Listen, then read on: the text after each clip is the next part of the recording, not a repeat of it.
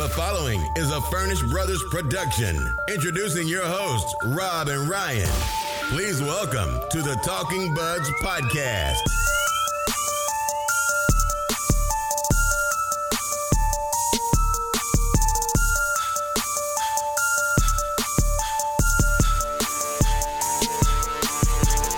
That's right, we are back. Episode 6 of the Talking Buds podcast. And Ryan, what a week it has been. What is going on, my brother? And man, it has been a week, a roller coaster of emotions. Last week we were a little down. Then they get 2 huge wins, and all of a sudden you're kind of just looking at yourself being like, are we overreacting over some of these losses? Like, I don't know, man. What do you think? Would you call tonight a huge win? I would say it's a huge win in the sense that they held on, you know? Like, you look at one of these games and it's like 2-1, and if you just look at the score, you'll be like, this was a defensive hockey game. But when you're watching the game, like, the Leafs, they had a good first period, which is the opposite of what they've done the past couple home games. Usually they light it up in the third period. But tonight, they lit it up in the first period, and they just held on. It wasn't a defensive game, but you got to give them credit, man. And I'm looking at the goaltender. The goaltender has been phenomenal so far this season. And of course, we're talking about tonight's 3-1 win over the Vegas Golden Knights. A tale of 3 separate periods, in my opinion. The Leafs came out flying in the first period. Got a quick goal from downtown Connor Brown, my last week's bum of the week. He told me where to go with me calling him a bum last week. Second period, Marner comes out. Beautiful goal 9 seconds in. And then after that, the Leafs just said, all right, I think we're done here. And got completely dominated for the remainder of the second period. The third period was an absolute snooze fest. And the Leafs, just Vegas having trouble scoring. The Leafs were able to hold on. Nazem gets the empty netter at the end, and they pick up the 3-1 W. But for quite honestly, Ryan, they kind of held on for dear life. They got outshot 37-21. Shot attempts were 82-40 in favor of Vegas. So yes, it is a big win because they've been struggling lately at Scotiabank Arena, but this was not the same team I watched on Saturday night in Pittsburgh. No, and the shot attempts, it's a stat that where you're kind of sitting at home being like, how much is the stat really impacting your opinion on the team, you know? But tonight, the first period, they skated really well. They kind of picked up where they left off on Saturday. The second period, they just got absolutely dummied. Like, the second period was just yikes. And then they kind of packed it in after the Marner goal. They were just like, all right, that's it. We're done here. Yeah, they kind of just ran out of gas. And I don't know if it's just you don't want to say they quit, but, you know, it's just it happens in hockey. Like, you play 82 games a year, which, by the way, the NHL schedule, too long. Like, you know, I'm just watching the game tonight being like, we're watching the Vegas Golden Knights against the Toronto Maple Leafs. Like, yeah. And to your point last week, they have yet to play. They've only played the Habs once, the Sens once. Haven't played the Lightning yet. They finally get to play Boston on Saturday. The schedule to start the season has definitely been odd. Yeah, and like a schedule, like I'm not a huge let's sit and analyze the schedule. But sometimes you're sitting watching a game being like, this is one of these hockey games where you kind of realize that the season is just a little bit too long. Like these are 2 teams that play each other twice a year, and tonight, both of them, Vegas has a horrible road record. The Leafs have a horrible home record. So it's just kind of like, which team's going to win out tonight? And it was a somewhat entertaining first period from a Leaf fan perspective, but it kind of just slowed down and turned into one of those early November, mid-November hockey games where it's just like, man, sometimes you think about it and this season's just a little bit too long. Well, let's get into the issues at home, the home ice struggles, or the Scotiabank struggles, as I like to call them.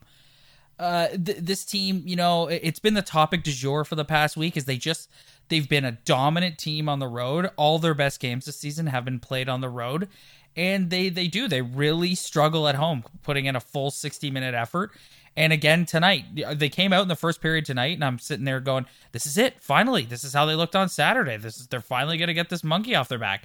And then sure enough, that's not what ended up happening. And just what do you think? Because I've been on this. If you check the tape, Ryan, check the tape. If you go back to episode 3, so 3 weeks ago, I was saying this team is going to be better on the road than they were going to be at home this season. I just got that vibe that they're going to be one of those really good road teams. But let's talk about why. Why do you think they struggle so much at Scotiabank Arena? Well, for the Talking Buds listeners that don't know, me and my bro Rob don't usually watch the games together, but on a rare occasion on Saturday night, we were in the same room watching the games together, or watching the game together.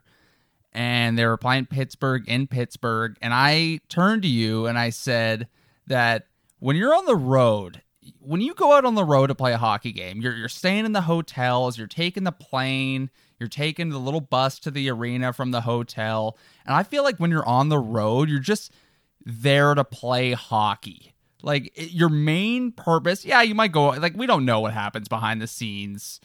Hint, the Ottawa Senators in the Uber.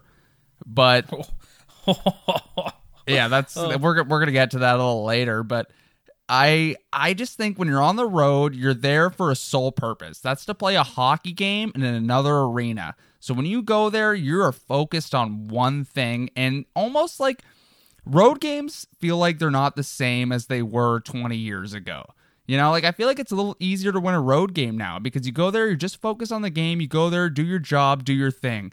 When you're at home, you're in your condo, you're in your apartment, you're texting your buddies. What are we doing after the game? And I know that might be a little silly take. There's probably more to that. But I just feel like on the road, you're just more focused on playing hockey. And I feel like that's one of the reasons why they play so well on the road. Why they play so well on the road, we'll never know. But if I'm just looking at it from some sort of an opinion, I think just the fact that being on the road and thinking about hockey is a huge factor for them.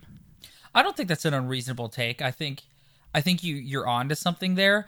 I think that's part of it, but I also think that, like we talked before about how that arena just sucks. Like, it's just the environment in there. It's not like the Toronto Maple Leafs are regularly compared to the New York Yankees in Major League Baseball, the Dallas Cowboys in the National Football League.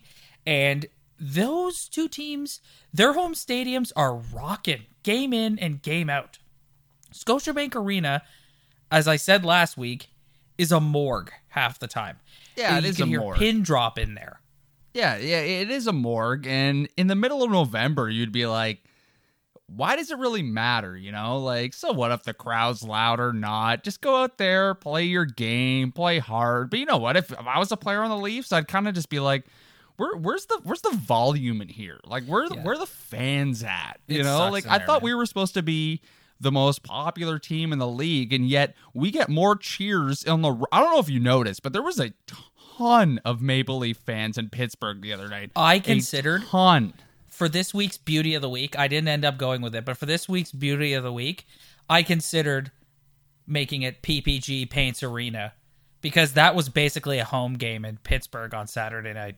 Yeah, and I know like all the hockey broadcasts get really excited over the Canadian hockey broadcasts get really excited over American buildings singing the Canadian national anthem so audibly, but even I noticed it. Like, there was a ton of Leaf fans in that building, and it's just I don't know what it is. It's just the road just seems to be home for this team this year, and the Scotiabank Arena, and we always talk about it. Everyone always has the same excuse. It's the corporate thing, but I think in a team playing in the beginning of November, it's just, you know what, we can get over the crowd, whatever. It's really puzzling. Like, it's really hard to just put your finger on one reason why they've struggled at home so much this year.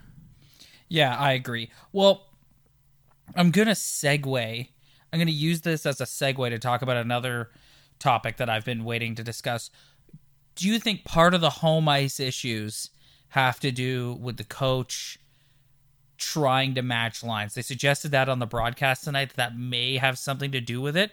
But based on the game I saw tonight, I don't necessarily know if that's the case. I'm not letting Babs off the hook. I think Babs, my issues with Mike Babcock have been well documented, and I'm sure they'll come up again later in the show, but I don't necessarily buy into Babcock line matching as the reason for them struggling on home ice. No, I think line matching this year is a little different than last year, because last year you had your whatever line order you want to go in, but you had Matthews with Nylander and Hyman. Then you had, at the beginning of the year, you had Marner with Van Riemsdyk and Bozak, and then you had Kadri with Marleau and whatever guy they decided to have on their wing. And to me, it's a little easier to line match. And let me go back and say that for people who don't know, I was pretty hard on James Van Riemsdyk as a Maple Leaf. Not because I thought he was useless or anything. It's just, he did have 36 goals last year, and realistically, there's not much more you can ask for a guy. But around the ice, he just didn't really impress me. But last year was a little easier to line match, because you could put that third line Kadri line out against their best line, and then your other two lines had Matthews on one, and then Van Riemsdyk and Marner on another. So this year, it's a little more challenging to line match, because what do you get? Par Lindholm? I know Par Lindholm's been pretty strong on the draws this year, but that's everyone's favorite stat to go to when a guy's struggling. Oh, well, at least he's winning faceoffs. Whatever. Yeah, he can't score, he can't pass, he can't do anything else skilled, but he can win draws. So you know what? Good guy, good player. But this year, I just feel like it's a little harder to line match. And I honestly, I haven't seen too much line matching from Babcock this year. No, I don't either. And we went on a little bit last week about Freddie the Goat and how Babs was giving him more ice time than what we thought was necessary. But since Matthews has gone down, he seems to be rolling with his big boys a little more. And not like Marner's out there every other shift tonight, it seems like. Yeah, they mentioned it in the broadcast too. It seems like Marner's ice time has escalated since the Matthews injury, and it's like, of course, like, why wouldn't it increase? Like, the guy. Well, that's a change for Babs, Ryan. Like he in the past has just rolled his lines and, well, you got to get this guy out there because he's a good pro in situations and blah, blah, blah. And it's like, no. He put your best players out there, Mike. Exactly. But it's Mike. We always talk about how Mike, we talked a lot about Mike Babcock through the first 5 episodes of this show. And what is like we always talk about how he loves the veterans. Like, what is the year where Mike Babcock's like, you're a veteran, I'm going to treat you like a veteran? Because Mitch Marner, say whatever you want, fair or unfair, Austin Matthews has missed this year, last year with injury. William Nylander is a no-show this year. So where's the one, you look at what's their core, okay? It's Marner, it's Matthews, it's Nylander supposedly, with Riley and maybe Anderson. Like, that's their main core that they went right with now. Yes. So yes, agreed. Fair or unfair, Marner's the guy who's been the constant. Like, you know, like, he's been there pretty much every single night. I can't even think of my head. Maybe he missed a couple games last year or the year before with a day-to-day or whatever. But he's the one constant that's been there every single night the past 2 years. So it's like, you know what? Let's reward this guy. This guy's on the ice. He holds onto the puck longer than anyone in the league. Oh, I love him. Like, he's a wizard out there when he gets the puck on his stick. Yeah. He's unbelievable. Yeah, we follow the league, and there's a lot of elite players out there. But I would challenge anyone on a player that holds onto the puck longer than Mitch Marner does. This guy gets the puck and he holds on to it like an extra 5 seconds sometimes. It's amazing. Before he can make a pass in the offensive zone. Like, he's incredible. I know he's small, whatever beef people can think they have with him, but Mitch Marner is just an absolute dynamic hockey player with the puck. Well, do you think my totally unqualified take in episode 1 was Mitch Marner will ask for minimum $10 million going into negotiations this offseason. They said tonight on the broadcast that's looking like that's going to be the case. Where are you at with that? Do you think you pay him 10 sheets? Because he passed Matthews in career points tonight.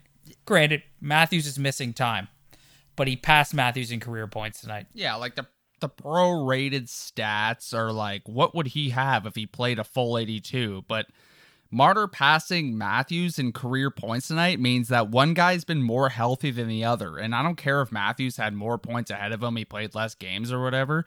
But Mitch Marner is kind of an example to me of what the new NHL is all about.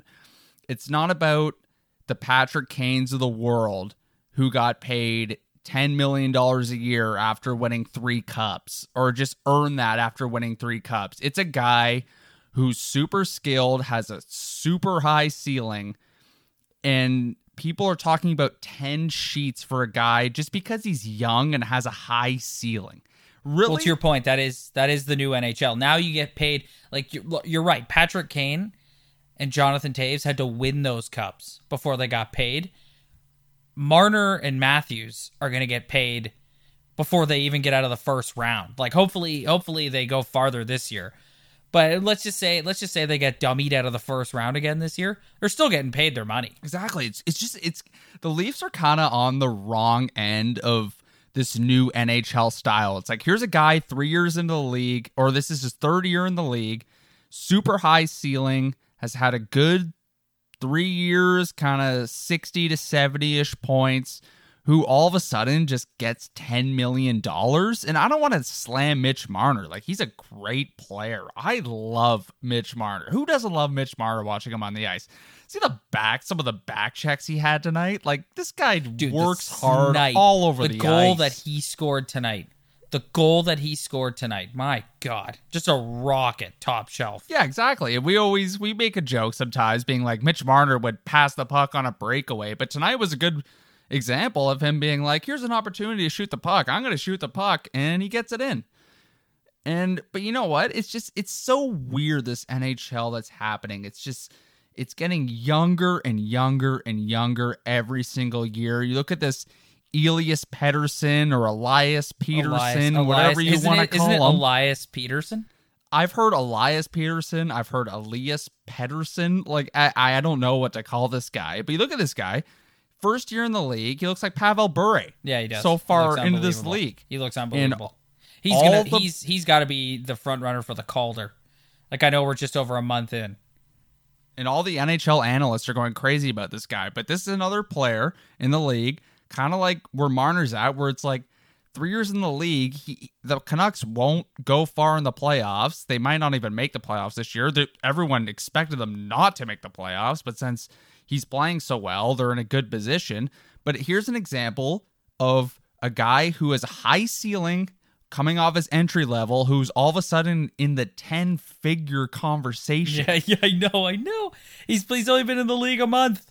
I know, it's insane. It's just like, I get it. Like, I get it. I know. This is the league, and hopefully the cap keeps rising so you can afford these players. But if you're debating a $10 million contract with Mitch Marner, regardless of how good he is, you better have everything in your arsenal, because you can't afford to be paying Marner $10 million and Tavares Matthews, 11. Yeah, Tavares is already at 11. I'm going to tee you up here for this, because I know you have strong feelings about this. Matthews will likely get in the McDavid 12 and a half range. 13, even Bob McKenzie threw out 13 tonight as a potential. That, you know what? I'm just gonna let you go. How do you feel about that? Auston Matthews, some of the talk has been like Auston Matthews might get the same or more as Connor McDavid. And if he gets the same as Connor McDavid, I could rationalize to myself he could be as important to his team as Connor McDavid is. But if he gets more than Connor McDavid, I'm sorry, anyone who's listening to this podcast or anyone who's ever watched hockey in their lives and have watched Connor McDavid play multiple hockey games and have watched Auston Matthews play multiple hockey games, you could easily come to the conclusion that Connor McDavid is maybe the best hockey player we have ever seen in our lives, other than Wayne Gretzky. Yeah.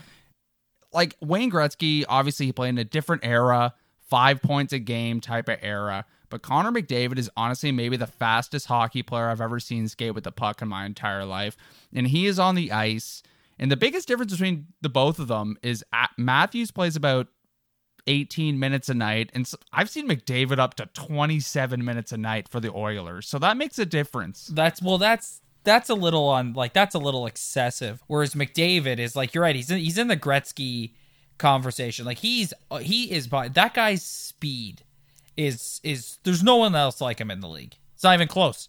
No, like, Connor McDavid is one of the best hockey players I've ever seen in my entire life, and every time you miss it. I'm not going to pretend I stay up and watch all the Oilers games, but if you go on whatever app you have the next morning and click the Oilers game that happened the night before, Connor McDavid usually has 2+ points a game. And I don't know if that's the ice time difference, but you watch the highlights, or when you do get a chance to watch this guy play, he is all over the ice and making guys in the league who are good look silly.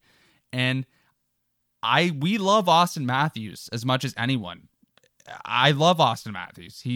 I was the most happy guy on planet Earth when Bill Daly drew that Leaf card and we knew that we were going to get Austin Matthews. But Austin Matthews in the same conversation, money-wise and team importance to Connor McDavid, to me, is just a little bit of a stretch.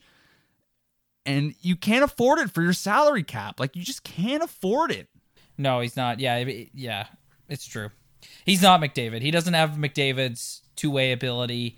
He doesn't have McDavid's speed. He may have better, like, hands around the net and goal-scoring prowess, but I'm with you on this 100%. There's going to be some folks in Leaf Nation who are not happy with this take, but I'm sorry. Like, it's just, to me, it's just a realistic way of looking at it. Yeah, the 200-foot game is just something that people bring up to make themselves feel better almost. Like, you know what? 200-foot game is, they're kind of, McDavid's not exactly a Patrice Bergeron Selke winner, you know? And neither is Austin Matthews. And Austin Matthews has made some serious strides in his own end over the past couple of years. But when it comes to just game-to-game production and game-to-game difference at the end of the night, I just don't think Austin Matthews is at Connor McDavid's level yet. So if I see Austin Matthews sign a contract that is richer than Connor McDavid's and affects the Toronto Maple Leafs salary cap,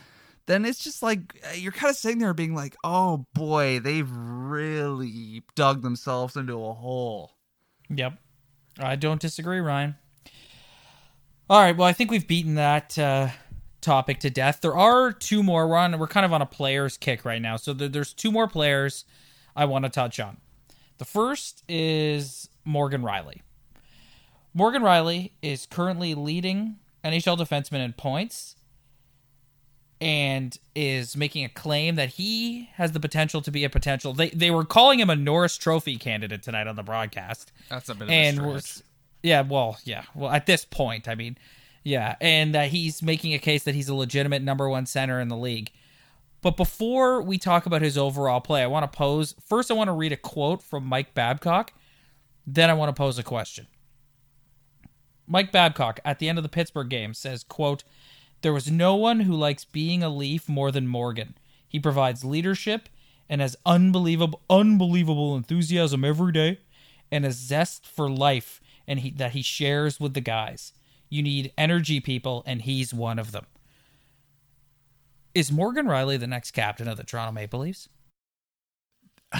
I can't even pretend to predict that, man. Like, because that is the most Mike Babcock quote. All he's missing is a family. That's the only thing he's missing. Is being a good family man. Further veteran in the league. That is the most Mike Babcock quote I've ever heard. I would not be surprised at this point if Morgan Rielly's the front runner for being the next captain of the Toronto Maple Leafs.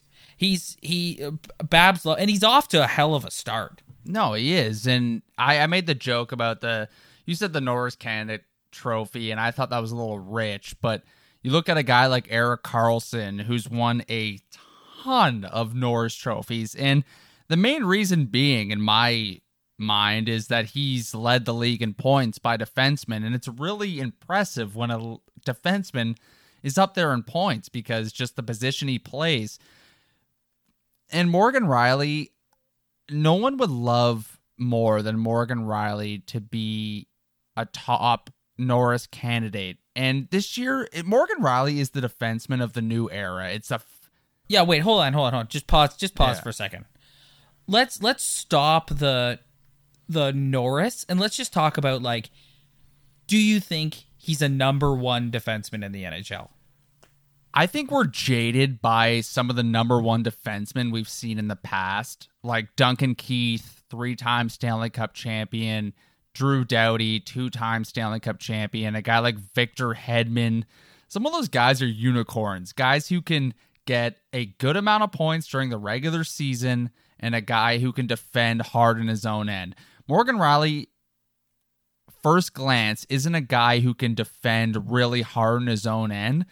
But you know what? He's a modern day NHL 1 and 2. I think he's a number one, and based off what he's getting paid, like, yes, the guy's getting $5 million a year, and he signed That's that a Lou happily. Lamoriello special, that contract. Exactly, and I feel like Babcock kind of almost, I don't know if he did it directly, but kind of took a knife to William Nylander when he said that, because William Nylander is a guy who's proved absolutely nothing in the NHL, no matter what anyone says, and he's looking for some ridiculous number. And Morgan Rielly is a guy who's been in the league since he's been a rookie and just happily signed on the dotted line at $5 million for 6 years. Let's sign it. I want to be a Maple Leaf. And I feel like that weighs in heavily on that quote that you read from Babcock.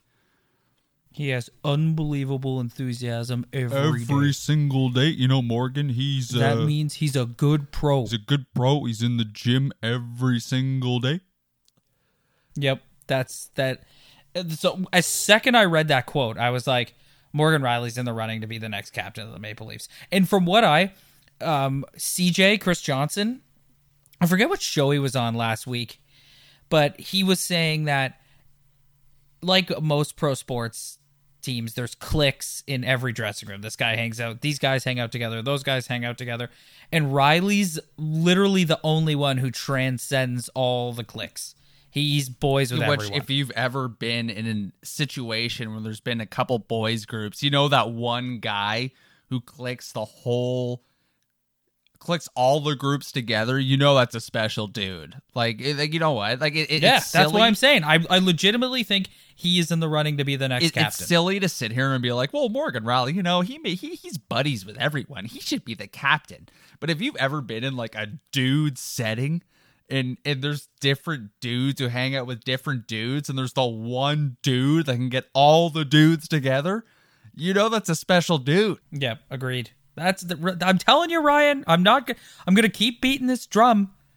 He is in the running. I would not be surprised if next offseason he's announced as the next captain. It's the safe bet. It's really the safe bet. And at the beginning of the season, it was Tavares or Matthews, and I feel like that's really quieted down since the season started, because when the season starts, it's just different. Our imaginations run to weird places in the offseason. It's just part of being a Maple Leaf fan. The offseason is almost like never land for a Maple Leaf. You just think of the most ridiculous things that could happen during a season. But if Morgan Rielly was named the captain, like, would we really be upset about it? Like, I wouldn't, man. Like, the guy's a beauty.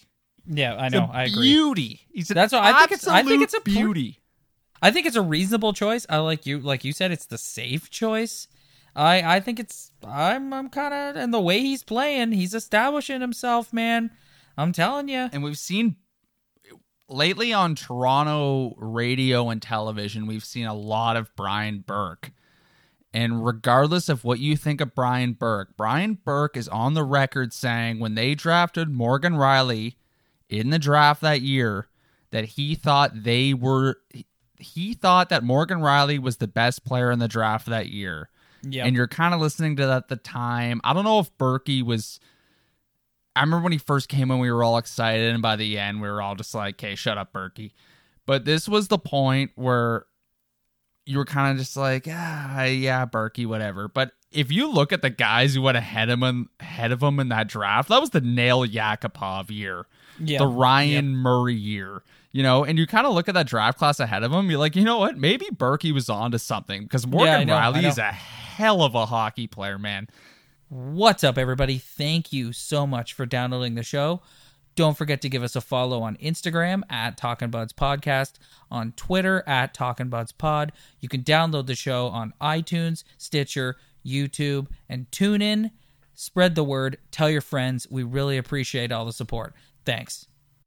Now, let's get back to the Toronto Maple Leaf Podcast for all the buds. This is the Talking Buds Podcast.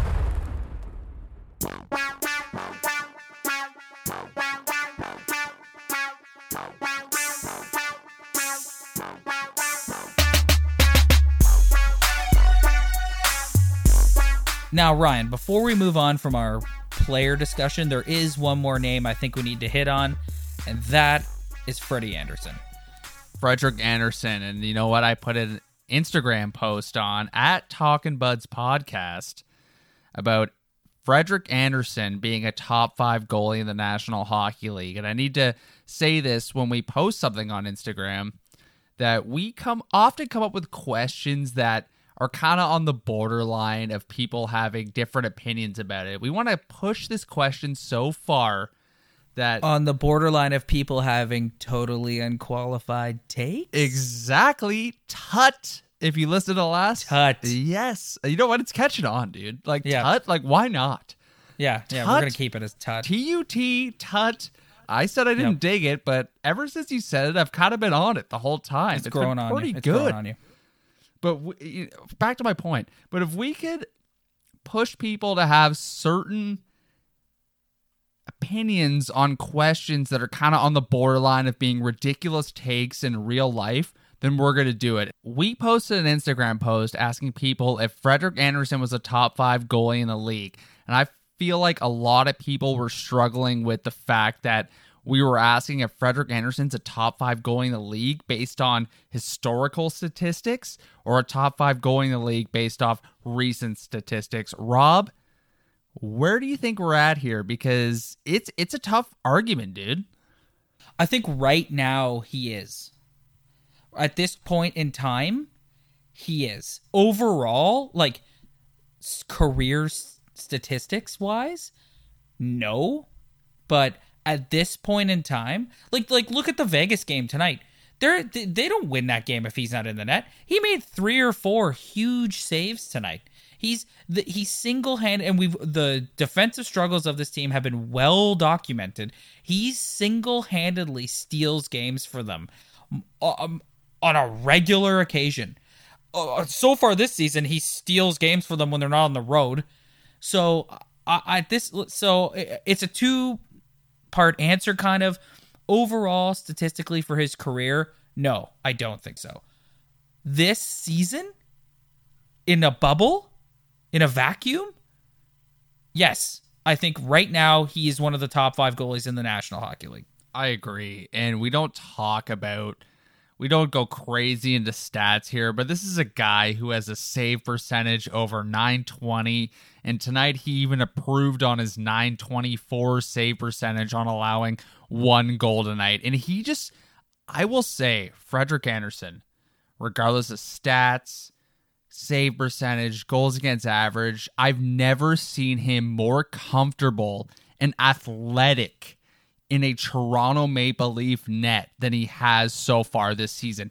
He looks like I don't even know how to explain it. He looks so athletic. He looks so flexible. Like, I don't even know. Like, I'm not an expert goalie coach, but he keeps going at this clip. He'll be in the Vezina conversation at the end of the year. Yeah, and my totally unqualified take, either last week or 2 weeks ago was that he would be in the Vezina conversation halfway through the season. And so far, he looks like that's going to happen because he looks so good, dude. He's in the top of his crease, stopping great shots up close. He's going side to side laterally, making huge saves. He's allowing less goals each game we watch. And he had 2 kind of rough games earlier in the season, but other than that, dude, like, he looks like he's just on top of his game. And we talk about defensemen in the National Hockey League taking a long time to develop. How about a goalie? Does a goalie take long to develop? I think so. It takes a long time. And this guy is 28 now, 27, 28, and he looks on top of his game. Well, we talked last week. I made the point last week that his body language in the net is a real tell about how he's going to play. When he stands at the top of his crease and he looks confident and he's moving, it's about his movement too, like you said. When he's moving, he's got a lot of flow to his game. He makes all the saves look easy. He gets into position really quickly. That's a tell about how he's going to play that night. When he fights it, it's noticeable because, like, I've never played goalie. I don't know the first thing about being a goalie coach or what's right positioning or stance and all that kind of stuff. But just watching the game on my own, you can tell when it's going to be a good night for Freddie and when it's going to be a bad night for Freddie. And right now, he fully looks like he's in the zone. Yeah, I'd say about 90% of the games he started for them this year, he's looked like he's got everything in control. He's a big dude, man. He's like 6'5" or something. And it doesn't seem like a big deal, but we saw Jonas Enroth, whatever you want to call him, play in the net last year at 5'10", which is like about my height, and he looks pretty small in there. And Freddie's a big dude. If you're a big dude who can move laterally, can cover the top of the net, and just be a sponge for pucks coming towards you, then it makes a huge difference. And Freddie has been, regardless of the October start, he's been so good for the Maple Leafs the past 2 years. And this year, it looks like he's almost taking his step up. He's gone to another level. Yeah, and I don't know if that's like age. He's turned it up a notch. I don't know if that's age or if it's training or if it's whatever it is, because we don't... We were kind of poking fun at him a couple weeks ago because he's not necessarily the most charismatic of individuals. No, he's still the worst interview in the National Hockey League. I'll still stand by that. He comes off as someone who takes it really seriously. Like, he comes off as someone who is super focused. And this team, I don't care who their forwards are, their center depth, whatever, they're not going anywhere in the postseason if he doesn't play well. Yeah. It's that simple. And someone on our Instagram on that Frederik Andersen post brought up his contract and how team-friendly it is. Because if you're a great goalie in the National Hockey, look at Carey Price. The guy signed a $10 million contract for the Montreal Canadiens. And you look at Frederik Andersen, I think he's making $5 million a year or around that. And that's a huge number for them because he's arguably the biggest asset on the team when it comes to being successful in the regular season and the playoffs. And he signed an extremely team-friendly contract, by far the best Lou Lamoriello deal of Lou Lamoriello's era with the Toronto Maple Leafs. And that's a huge deal for them, man, because he's been so good this season. Yep. I absolutely agree with you 100%.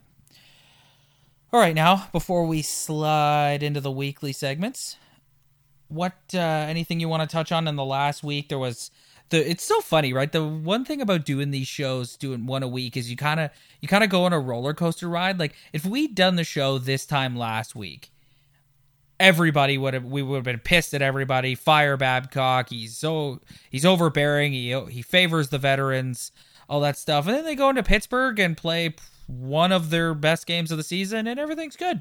And tonight, even though it wasn't a full 60-minute effort, they still get the win. So it really is, like, you got to kind of... Doing this show has made me kind of look at the season as more of, like, stretches and intervals, just based on when we do the podcast. So when they go out and play like crap... I'll caught myself there. This is a family-friendly show. I'm not necessarily freaking out. And Babcock always talks about 5-game segments, and you're always like, all right, buddy, like 5-game segments, whatever you want to say, dude, whatever you want to do. But it's honestly, after doing this show weekly, it's pretty true, because you can get extremely high or extremely low during a week of games. And when they don't score any goals at home and they only score in the third period at home, you're kind of just being like, what is wrong with this team? And then they go to Pittsburgh and just run the table like Aaron Rodgers did on Saturday.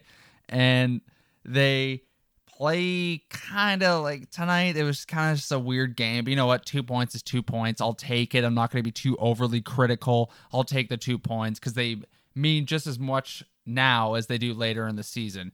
But one of the biggest things is Nylander, and we'll get to that later, but this team, you can't get too high on a week and you can't get too low on a week, and we're learning that as we're doing these weekly shows. And it's tough, though, because when you're a Leaf fan, you just want to get super into it. You want to dissect everything. What's this guy doing? What's this guy doing? But it's just, you got to kind of keep a level head while you're watching this season, being like, this is an 82-game season. I said earlier in this episode that an 82-game season is too long. And this is one of the things that factors in. It's just like, you can get so high and low on a hockey team, but at the end of the day, they win tonight and they're up there in the Eastern Conference. I think they're second now at 15 games played, 20 points, 21 points. It's just, you got to keep a level head, but when you're a Leaf fan, you just want to get into it. You want to dissect everything that's wrong, everything that's right, and it's just, you got to keep a level head. Bums and beauties. It's time to find out who's a bum and who's a beauty. Take it away, buds.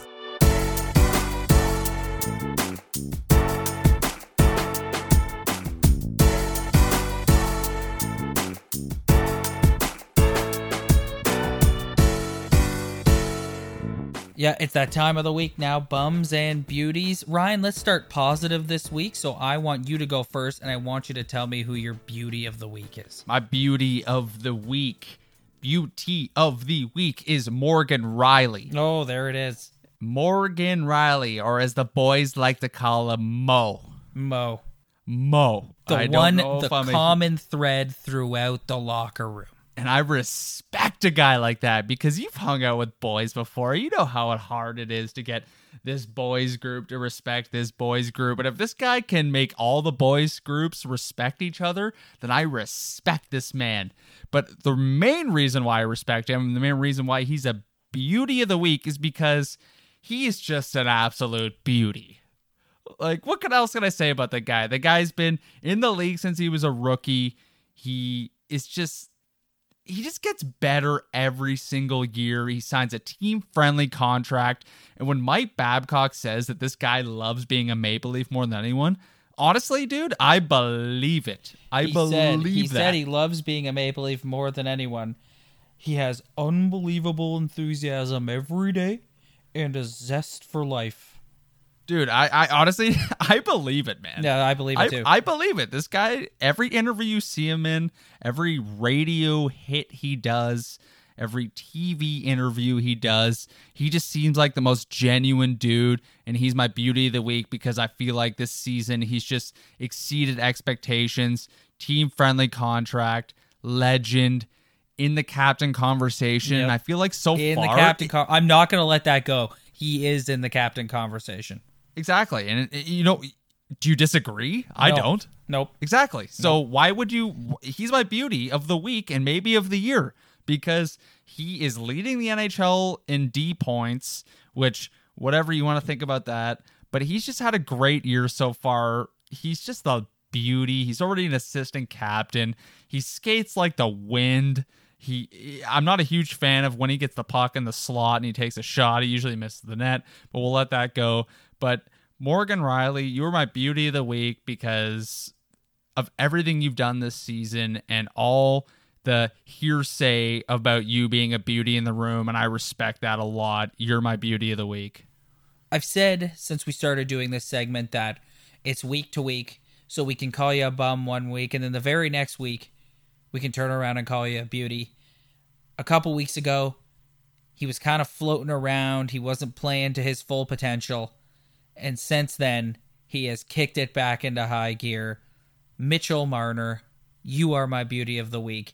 His ice time has skyrocketed since Matthews has been out with an injury. The guy is a force out there. The second he gets the puck on his stick, he's dominating in the offensive zone. Nobody can touch him. His puck control in the offensive zone is second to none on the team. Like he's on when everyone's healthy and they've got that loaded power play unit. His skill with the puck makes him the sort of QB of the power play unit because he's unbelievable. And tonight again, he's unbelievable. He's the most dangerous offensive player they have. That's even sometimes with Matthews healthy, with Nylander in the lineup, and with Johnny T, the guy is gonna command 10 sheets at the end of the season. He's worth every penny, in my opinion. Mitchie, you are my beauty of the week. Yeah, Mitchie, I honestly, you can go through the league. You could go through all teams in the league. You could analyze him against other players in the league. There is no one, or there's few guys as good as him holding on to the puck in the offensive zone. As soon as you think this guy's going to throw the puck to the net or make a pass, he still has it on his stick. He's still looking for players that are open. He's going to throw it on net. He's going to look for a deflection. He's going to find the guy across ice. He made a beauty pass to Johnny T tonight that Johnny T fanned on. But again, just controlling the puck in the offensive zone. There's no one like him. No, and 10 sheets. In the new NHL, you could be like, yeah, he deserves it. It's going to be tough for the Leafs with the salary cap because it's like, you deserve 10 sheets, but we need to actually have a decent team, and we see that with the bottom six. It's hard to load up your salary cap and have a good bottom six, but I agree with that beauty. Mitchell Marner has been durable. He's been a point producer. He's been there every single day, as Babcock would say. And he just seems like he loves hockey. Yeah, he doesn't seem like a problem in the room. He just seems like a guy who's just buddies. Yeah, he does. He seems pretty laid back, doesn't he? Yeah, he seems almost like a little kid sometimes, and he almost is a little kid. But you know what? Man, when that guy has the puck in the offensive zone, when he holds on to that thing, the whole zone just opens up, and it's hard to look at this guy and be like, you know what, we're going to underpay you because we need to pay Matthews. That's what I'm saying. This guy is arguably the guy's worth every penny. Yeah, he doesn't score as many goals as Austin Matthews, but in terms of having the puck and setting guys up, man, this guy is a beauty. So I believe your beauty of the week, and I love it. All right, it's time to go down. Time to get on the negative train.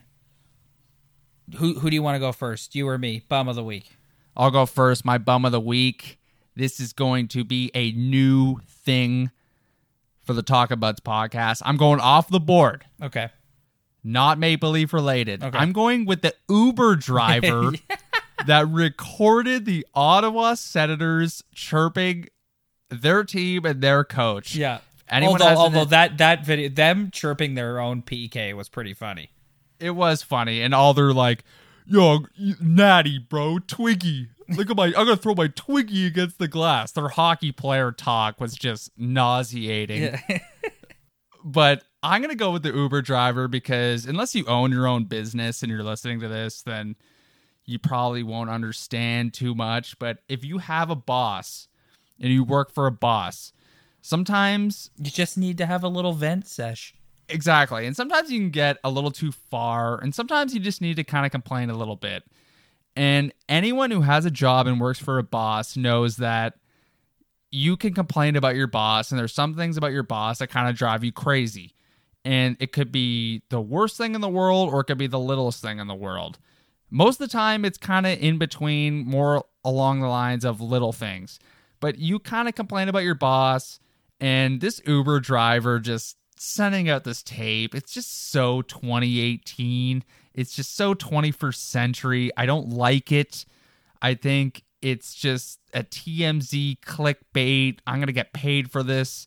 And I think any guy who records a conversation like that and sends it is a piece of garbage. So Uber driver who recorded the Ottawa Senators talking about their coach is my bum of the week, because that is just so uncalled for, dude. Like, everyone does it. I know you work for Uber and your boss, you text him. He texts you where to go. So you don't really know your boss, you loser. But other than that, you're gonna get heat from Uber drivers for this. You better hope Uber drivers don't listen to this show. Do you think Uber's happy with this publicity? No. An Uber driver recording a conversation with their passengers and getting sent out? No. Like, that's ridiculous, dude. Like, come on. You know for a fact that people have private conversations. I don't think, when you listen to the thing, if anyone goes and listens to what they said in the Uber, I don't think it was anything too egregious. No. It's just, and like, they're kind of dogging on the video coach, but I just thought it was hilarious because they're chirping that their PK's 31st in the league. Yeah, it's funny. It's almost like funny. I don't think if they went out and said something that was like extremely personal about him or his family or anything like that, then okay, that's a little too far. But all they were doing was chirping his coaching and him commentating the video instead of teaching it. So you know what? Get over it, dude. Sessions. And all the people who were complaining about it, you're a bum too. You probably own your own business if you're complaining about it, you bum. So you know what? Don't record private conversations. Don't send it out. Uber driver in Arizona who taped the Ottawa Senators in there, you're a bum. My selection this week is Leaf related, and I'm just going to get right to it here. William Nylander, you're my bum of the week. First and foremost, you're my bum of the week because 2 weeks ago in my totally unqualified take, I predicted that you'd be signed by now, but you're not. Enough's enough, dude. This is ridiculous. Sign the bridge deal and then get your money in a couple of years in Carolina or whoever else. This is absurd. Tell your daddy that you're a big boy and you can go and play for a hockey team and you don't need him to hold your hand through all your contract negotiations. This is getting absurd. I've had enough. Everyone in the city's tired of talking about it and hearing about it. It's ridiculous. Either like just sack up and come back and play, or just go play in the KHL for the rest of the year, because this is ridiculous. You're not getting $7 or $8 million. You're not a $7 or $8 million player. I don't care what your dad tells you. Enough's enough. Time to get back and make a run here. Sign the bridge deal. Play with Matthews or Tavares or whoever, Kadri. Get some points, and then in a few years you can either stick the Leafs up for more money, or like I said, you can go play in Carolina and get paid $8 or $9 million. But this is ridiculous, and I've had enough. So William Nylander, you and your dad are my co-bums of the week. Michael Nylander. Oh, it's ridiculous, man. It's like you're a grown man. Tell your daddy to go mind his own business. Like, it's embarrassing. I'm embarrassed for how involved his daddy is in his negotiations. Like, come on. The point with Michael... You hire an agent for a reason. The point with Michael Nylander is the guy played for like 8 NHL teams in his career. So, you know, he's in his ear being like, you know what? Teams aren't loyal. Teams won't pay you what you want to pay. So he's a pill. Yeah, exactly. You know, it's the modern... I guess it's a modern day NHL dad who has a lot of say, and the son's not going to look... William Nylander's not going to look at his dad and be like, you know what, Dad? You need to lay off. I'm going to sign what I want to sign. No, he's going to listen to what his dad says because his dad played in the NHL. You know what? Is that the point? Is he even involved in the conversations? Is William even involved? Or is it Dad? Is it Dad? I honestly believe he's not involved. My honest take, I don't think he's involved. I don't think he is. I think it's his dad and Louis Gross. And he kind of sits there being like, yeah, you know what? You're right. 8 million. You're right. I don't think William Nylander's sitting there. And I just don't see him looking at his dad being like, hey, man, you know what, Dad? I love you, but I'm going to sign this deal. No, dude, he's going to listen to everything his dad says. And I honestly believe that for a fact. You're a grown man. Like, and no, listen, if he wants to play hardball and whatever, and maybe get himself some more money, fine. But he's losing money that he'll never get back every day that he sits out. All because his dad wants to play hardball with the team. Listen, it's an unfortunate situation. You're the first to get signed. Yes, Matthews and Marner are going to go right by you. But guess what, William? They're both better players than you. They deserve to get paid more money. Get over yourself. And if you don't like it, then you can go make your $8 million in Carolina and come in last for the next 5 years. Does that sound fun?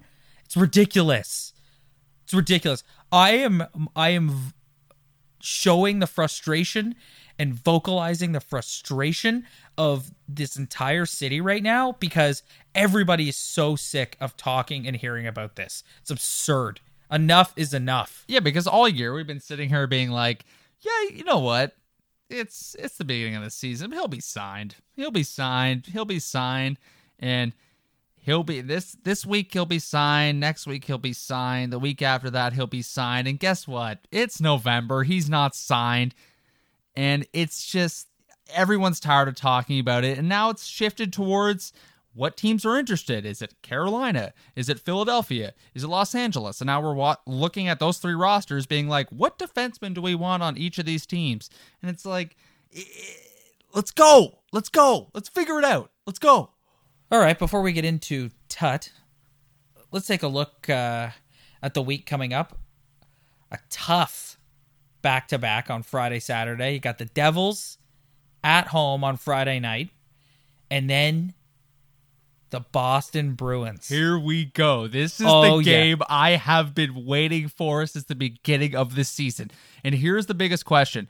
Is it Frederik Andersen on Friday or is it Frederik Andersen on Saturday? Because if I'm Mike Babcock, let's go Frederik Andersen on Saturday because it's the Devils. And you know what? The Devils, Taylor Hart Trophy winner. Oh my God, Taylor Hall. The Devils are better than we expected. Who cares? It's Boston. They're in our division. We're battling with Tampa and them all year. Let's go. Frederik Andersen Saturday. If I don't see it, I'm going to call Mike Babcock personally. I don't have his number, but I'll find it, and I'll call him and go, where's Frederik Andersen in the net on Saturday? Because we need to get this game done. Yeah. Yeah, no, you got Sparks has got to go in on Friday night. There's no two ways about it. Sparks got to get in a game, period. Like this guy's sitting on the bench rusting, and you know what? That's fine. That's an NHL backup goalie. I know he's the guy you're developing, but you have Frederik Andersen on a good contract right now. You brought him in to be the starting goalie. Garrett Sparks, you need to learn how to be a backup goalie, but he's got to get in a game at some point. Let's put him in on Friday. Let's say Andersen for Saturday, and usually that's not the conventional thinking. Usually it's put your starter in first, but I don't care, dude. Let's put Frederik Andersen on Saturday. Everyone wants to see this Boston game. It just sucks that this one of the things that takes the wind out of my sails a little bit is no Matthews. You wish Matthews could be in there, but it is what it is. You're right. It's a huge game. That's a must watch on Saturday night. Like the Friday night game against the Devils, obviously you're gonna be tuning in. It's what we do.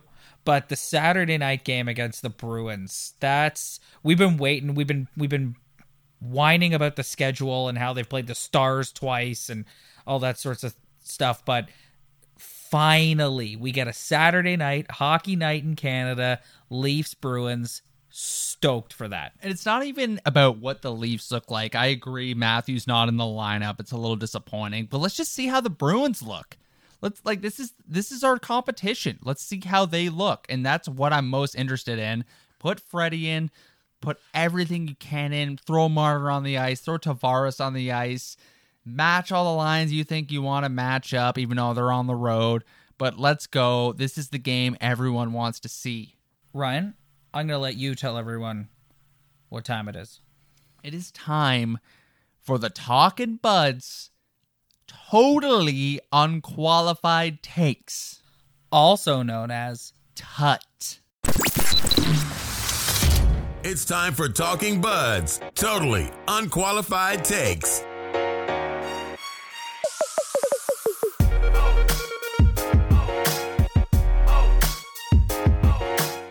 Yes, it is definitely that time. Time for some totally unqualified takes. Ryan, I'm going to go first. Next week, the Maple Leafs play Tuesday, Thursday, Friday, all on the West Coast. Kings, Sharks, and Ducks. The Leafs have been lights out on the road so far this season.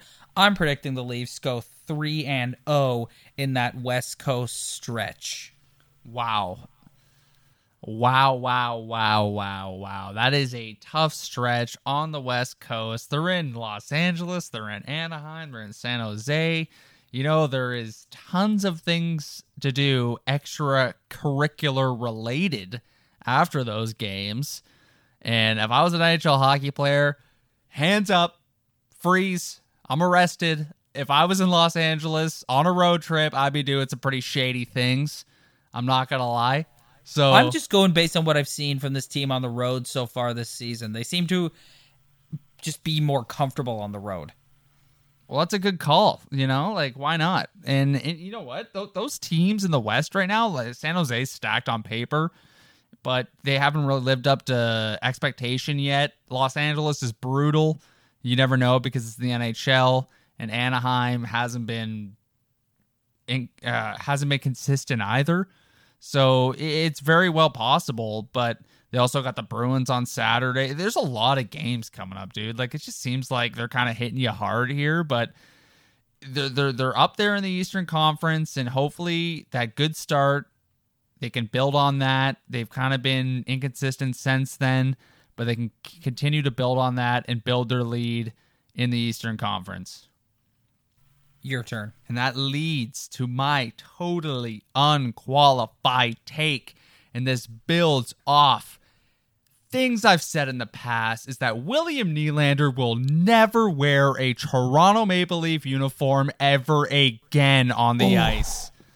Dude, it's gone too far, dude. Like, and what I said earlier about the Maple Leafs being at the forefront of the NHL changing with all these new contracts of guys making double-digit figures on their contract. This William Nylander is kind of in a different zone, but it's kind of still in the same realm of things happening in the NHL. Here's a restricted free agent who wants too much money. They can't pay him because of the salary cap, and all these teams are interested because they're sniffing around knowing that they can't get this done. And I honestly believe that William Nylander will never wear a Toronto Maple Leaf uniform again.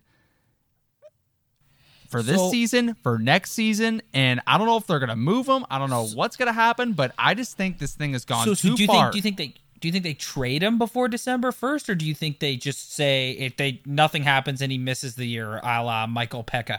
I know we're supposed to be experts and we're supposed to know, but honestly, dude, I don't know if it's trade. I don't know if he's sitting out the whole year. Ryan, the segment's called Totally Unqualified Takes. We are not experts. No, we're not experts. We don't pretend to be. But honestly, I don't know, dude.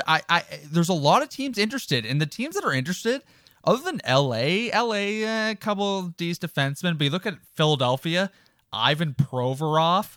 When you love that guy in a Leaf uniform, young D. Yep. You look at Carolina, they got Brett Pesce. Yeah, Pesce. Great D. Like, you know, like you're kind of just connecting the dots here, being like, you know what, this could work. This could work. This is what we're looking for because they already have enough wingers, dude. And I know with Matthews out, it kind of thins out the top 12 or top 9 or top 6, whatever you want to look at it. But we're looking for a D-man. And I don't know if Kyle Dubas is going to look at it being like, we're going to look for a D-man or we're going to look for the best player available. But I don't care. This guy can't sign a contract with the Toronto Maple Leafs because of his dad, because of his agent. I don't know what it is, because of the number, because of the term, and it's gone this far, and I just think it just cannot get done at this point, especially if we're talking about Marner making 10 sheets or 9 sheets. Dude, that means they'd have 3 guys over 10 mil. It's like, sorry, Willie, you're not getting over 7. Yeah, you got Marner at 9 or 10, you got Tavares at 11, and people have Matthews at McDavid or over.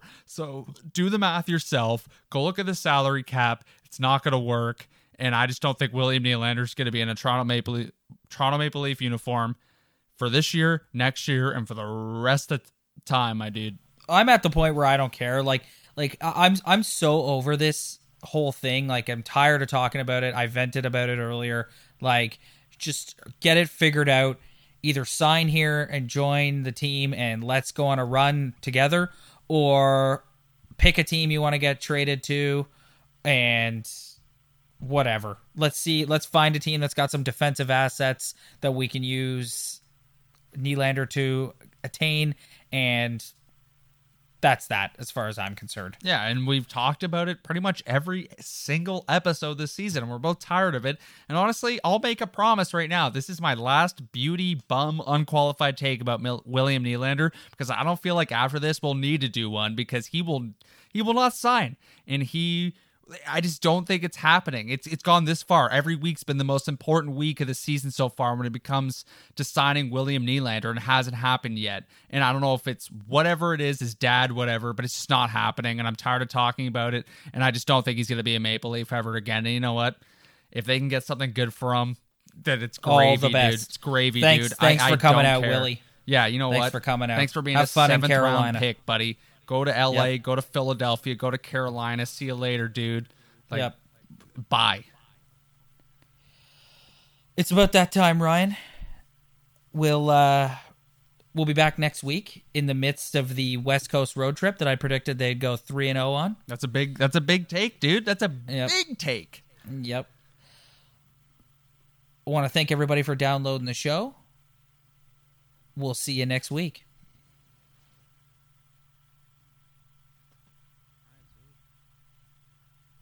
Hi, I'm Logan Anderson, host of the Say the Damn Score podcast.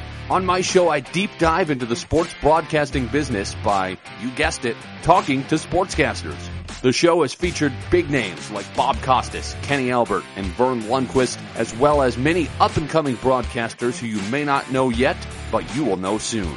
Whether you're looking for professional development as a sportscaster, different career paths, or if you just want to be entertained by hearing some of the best storytellers in the world tell their own stories, this podcast is for you. You can subscribe to the podcast on all major podcast platforms, or you can visit our website, saythedamnscore.com. Hi, I'm Connie Thiessen, the host of Broadcast Dialogue, the podcast. We focus on Canada and the challenges facing Canadian radio and TV, as well as highlighting those moving the industry forward from podcasting and streaming to new broadcast tech. Check us out at broadcastdialogue.com or your favorite podcast app.